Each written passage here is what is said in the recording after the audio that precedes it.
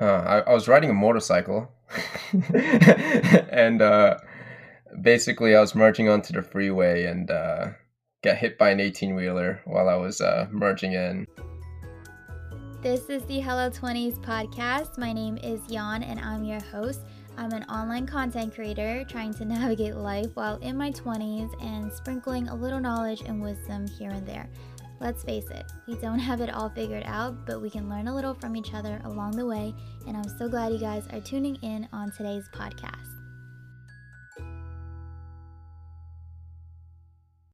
Hi everybody, welcome back to Hello 20s. We are doing a Friday Friends.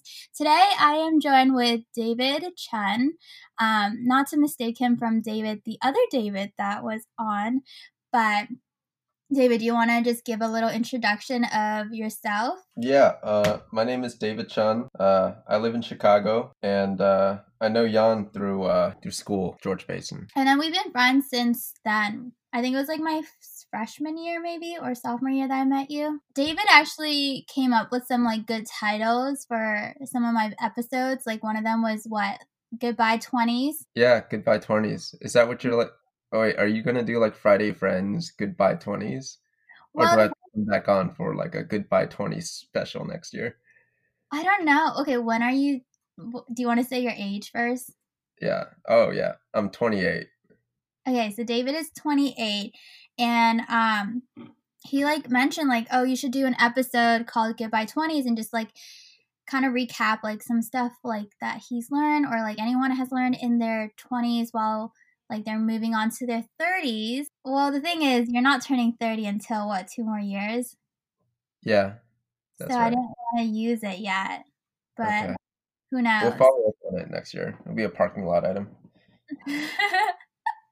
Okay, so let's talk about when you graduated college. So I graduated college. Gosh, when did I graduate college? 2018, fall of 2018, and I think that's right. Has it been a year already?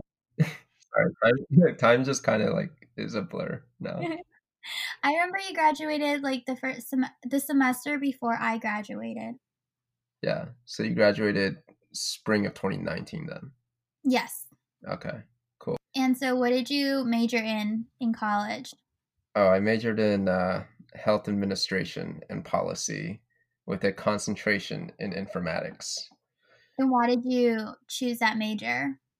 To be honest, the health administration and policy part, I was just gonna go into business, but someone was like, "Hey, business is like really broad. You should do health business." I was like, "Yeah, that's cool." So I chose health business, and then when I transferred to George Mason, they were like, "Well, you need to choose a concentration," and at that time, I didn't even know what a concentration was. So I had three options. One was like senior healthcare management, the other was health management, and the last one was informatics. So the top two sounded a little bit redundant with the major itself. So I was like, well, I guess I'll do informatics then. And yeah, that's so I kind of stumbled into my major. Yeah, I didn't have like these like aspirations of going to school and studying health administration and concentrating in informatics or anything. We'll talk about your career a little later on, but one thing I wanted to talk about was one of your experiences in college. I believe it was like junior year that you got into a motorcycle accident, right? Yeah, I did. Do you want to just like tell us what happened? I was riding a motorcycle and basically I was merging onto the freeway and got hit by an 18-wheeler while I was merging in. So ended up kind of going under the thing and like the back wheels just went over my leg. So I'm lucky to be alive having this interview right now. This was a few years ago. Basically, like broke every like bone, ligament, or muscle. It hurt a lot. It didn't hurt right away though. I think I was in shock. I remember I was trying to stand up for a little bit because I was still like after getting run over. I kind of like try to get up from like the middle of the I was still in the middle of the road. And so I tried getting up and I couldn't. And then I look down and my legs like twisted backwards. So it was a 18-wheeler. Yeah, like the ones that you see with the big thing in the back on the highways, like the Yeah, with those like 18. Yeah. huge trucks. Yeah, yeah. No, I'd highly advise against getting run over by one of those. But I think what's, like, more scary is that you weren't really in, like I mean, getting hit by an 18-wheeler is scary enough in general, but, like, you were on a motorcycle, you weren't in, like, a car or anything like that, so you were, like, out in the open, essentially. Yeah, yeah, that didn't help my odds of surviving the Yeah. crash. It did, I mean, I came out pretty much okay. I was wearing a lot of motorcycle gear that helped keep me together, if you will, although just barely, but it did. And so, yeah, for anybody who rides motorcycles, remember to wear your gear. And so what was the process like recovering from that? Like, Uh, physically, mentally, and all that? Do you have any, like, life realizations? I mean, I got to spend a lot of time by myself, which was kind of nice. I'm more of an introverted type of person. Yeah, physically, I mean, I guess the most obvious part is the physical recovery, and just kind of the hardships that I had to go through. Like, they couldn't operate on my leg immediately. My leg was the most impacted part, just because that's where the wheels went over it, and so they had to operate on my leg and pretty much piece and screw the whole thing back together. But they couldn't operate it on it because it was too swollen. So I had to wait a month, and then like a month after that. So for about 2 months, I was wheelchair bound, and I couldn't go up to my own room because it was upstairs when I got home. So I basically lived in the living room, and using the bathroom, or like just getting up from the sofa was a whole ordeal. Just like getting onto the wheelchair and then like rolling over to the bathroom and then like transferring from the wheelchair to the toilet. It would take like 30 minutes, 45 minutes. So I had to be very deliberate because I couldn't just like wait till I wanted to go. I was like, okay, I ate something a couple of hours ago. I should start timing these things. But then emotionally as well, I don't know. I think I've had a good support system throughout. And I've always been kind of somebody who's okay just being alone too. But I know that when I did need people, I had people to call and provide that kind of support. So I'm very lucky in that regard. It's amazing. I remember I don't know how I got the news. I might have seen, like, a picture somewhere, and I was like, "What happened?" Because like, you were in a wheelchair and everything, and then it's amazing how much you've come since then, you know? Yeah, yeah. Before this whole thing, it's been almost 3 years now. Really? I started running. I was going to run my first race this month, or I guess end of March, but a pandemic happened, so had to put my plans on hold. But yeah, but I'm at a state where I feel comfortable enough running when I thought that I would never run again. Going back to, like, the whole global pandemic that's going on right now, you're back at home with your parents, but, you live in Chicago. You just moved to Chicago. How is it? It's not bad. Yeah. No, I like Chicago. Compare I Chicago to, like, DC and, Kansas City, which is the first city you moved to after graduation. How would you, like, describe each of these on like, your opinion? Well, I'm a little bit biased towards the DC metro area just Okay, then because we'll I get rid grew of up that there. then. We'll But get rid of that. yeah, but between Kansas City and Chicago, I'll just put it like this. When I moved to Kansas City and I lived in Kansas City, I always knew that I would eventually move out of Kansas City. Mhm. It's not that it's an awful place to live. I just don't think it like really clicked with like me long term. But it was definitely it's got its own personalities, and it's got great sports. It's got everything you'd want. It's just I don't know. I never really like integrated with Kansas City culture as much. But when I moved to Chicago, I mean immediately like I can tell the difference that this is some place I could see myself being in for a long time. After graduation or let's talk about, like, post-grad or when you're about to graduate, let's say. Let's backtrack it to there. How was the process of applying for jobs like for you? I applied everywhere. My process was essentially I wasn't very picky with the jobs I applied to. I think that's helped me a lot just from getting my applications out and whatnot. However, I think I did get some good advice while I was still in school about, I don't know, successful in my job search and also like industry skills that I would need or industry knowledge that I would need to do well in interviews that I would get from applying to these different places. So as far as process, yeah, I applied. I had some interviews and some of them went better than others. I think I started applying almost 1 year before I graduated. Mm-hmm. Over the course of that year, I think I've gotten more and more comfortable being in that interview situation. Definitely that repetition and that practice. It's just like with anything else. You just have to be comfortable being in those interviews and being asked these kinds of questions and having the right answers or having thought out the questions to be able to give good answers. What was your first job like out of college when you moved to Kansas City? Well, I was a consultant, more specifically a software implementation consultant for a health software company. Mm-hmm. So basically, they call them electronic medical records. So it's essentially software that stores your medical records on computers and manages all that data. The job itself was kind of right around my area of interest because although I kind of stumbled upon the health administration informatics track, I ended up liking it, which very fortunate for that. But I ended up liking it. So it put me closer to data, and more specifically healthcare data, and kind of got me closer to the origin of healthcare data and how it's collected and how that kind of flows upstream or downstream to the advanced analytics that you hear about on the news and stuff and all the cool stuff that they can do. So but it all starts at the health system level. So this got me really familiar with working with physicians, working with billing offices. That just kind of serves as the origin point for a lot of the data collection. The job itself was a lot of traveling. Yeah, I don't know, it was a lot of new experiences.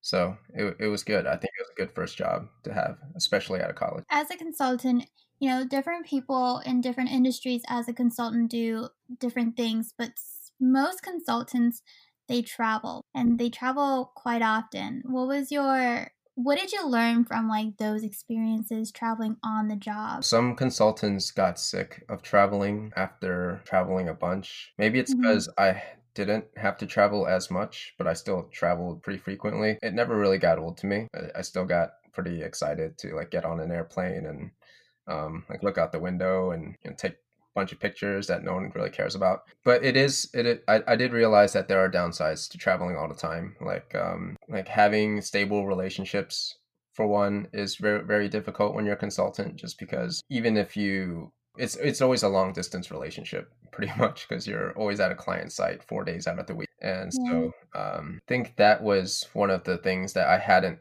considered while traveling a lot. Also, I don't know, I think traveling for work, I realized traveling for work isn't exactly the same as traveling for leisure anywhere. I've traveled to some cool cities, like Chicago was one of them. Actually, I had a client out in Chicago, and but I never really got to experience Chicago just because I was always busy with work. So it'd be like straight to the client site and then straight back to my hotel. And usually after a long day of work, I didn't really want to do anything except grab a burger and watch TV. So Yeah. And you said that how there is a burden when it comes to traveling so much for work is that the relationships you have, it kind of puts it on a back burner. yeah, So, that's true. But yeah, consulting, I don't know. I think I put it in a bad light just now, but it's definitely something that's fun. And if you're able to objectively weigh like that kind of lifestyle and determine that it's good for you, I would highly recommend it. yeah. It's just not all sunshines and rainbows like people think. But I mean, if someone asked me would I do it again, I definitely would. So Are you still consulting right now, or are you? no, I'm an analyst now for another company. What you mentioned is true about like a lot of jobs. Like some jobs do seem a little glamorous and fun, but there's also aspects to that job that everybody just like does not like doing, like the dry parts of those jobs, you know? Yeah. It's a job at the end of the day, but it's what you make of it. And yeah, so moving on from careers and everything, what's your, well, I actually, before we move on, I actually wanted to ask you, what is your like goal career wise long term? Help people. Yeah. It's very general and broad, but I wanted to keep it that way because for me, like I thought, I kind of stumbled onto my major. I stumbled on my career path now, and the only reason why I got this far, I think, was because I kept an open mind about things and was just always willing to learn and try new opportunities when they arose. So I do have my ultimate mission of wanting to help people by improving how healthcare is delivered and how healthcare is managed because there's a lot of ways we can improve upon that. However, like the way we go about doing that is I've been pretty open to what's put before me or what I find interesting. So I don't know if that's like the most ambitious or anything. It's just kind of ambiguous in a way, but I like the ambiguity. It gives me freedom. What has been some of the biggest lessons you've learned in your early 20s that you would want to give like to people like me, and now living in your like what, late 20s? Yeah, late 20s. Oof. The number one thing, especially for people who are graduating college, so I don't know, early 20s for most, mid 20s for me, because I started school late. I think people are just really used to being told you need to take XYZ classes to graduate, or you need to do well on these tests and do these homework assignments and these projects, and then you'll do well.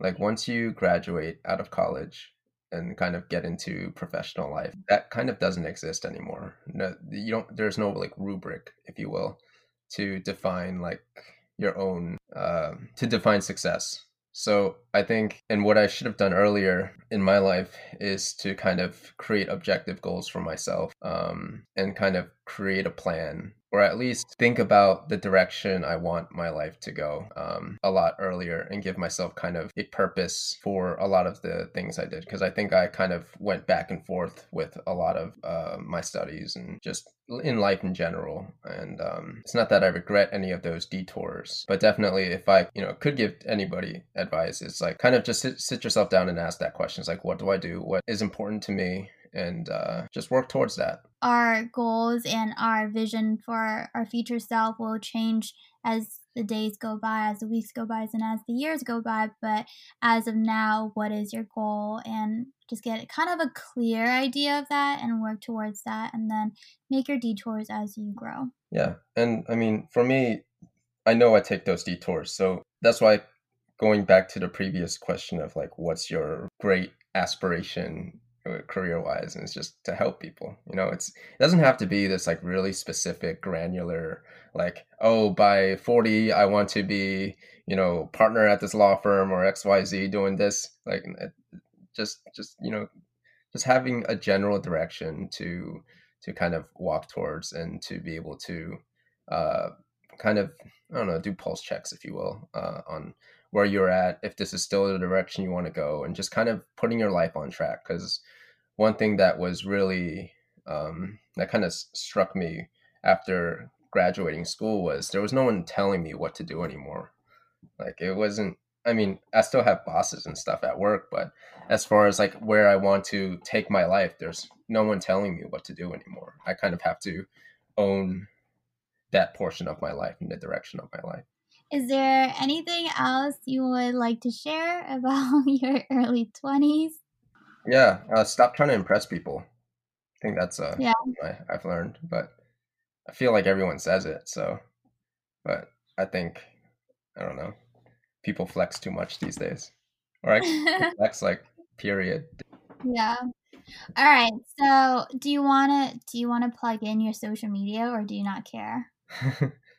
I mean, now that you said it, I guess I will. At Okay. David Jaychun. Oh yeah, that's Instagram, and I don't really use anything else. All right. Well, thank you so much, David, for joining us and sharing some advice that you have for us. Really appreciate your time. Wow. Well, thank you for taking the time to finally have me on your show. What do you I've mean been finally? trying for so long. When you hit me up to be on the show, I was like, wow, she must have run out of like interesting people. That's Like in the bottom of the barrel now. Just we're ending it here. all right. Thank you so much for listening. I hope you guys enjoyed, and I will talk to you guys in my next episode. Bye. Goodbye. Thank you guys so much for listening to this episode of Hello 20s. Let's get connected and continue our conversation over on social media. You can find us on Facebook, Twitter, and Instagram. The links are in the show notes, so you're only one click away. I hope to see you there, and I'll talk to you guys in my next episode.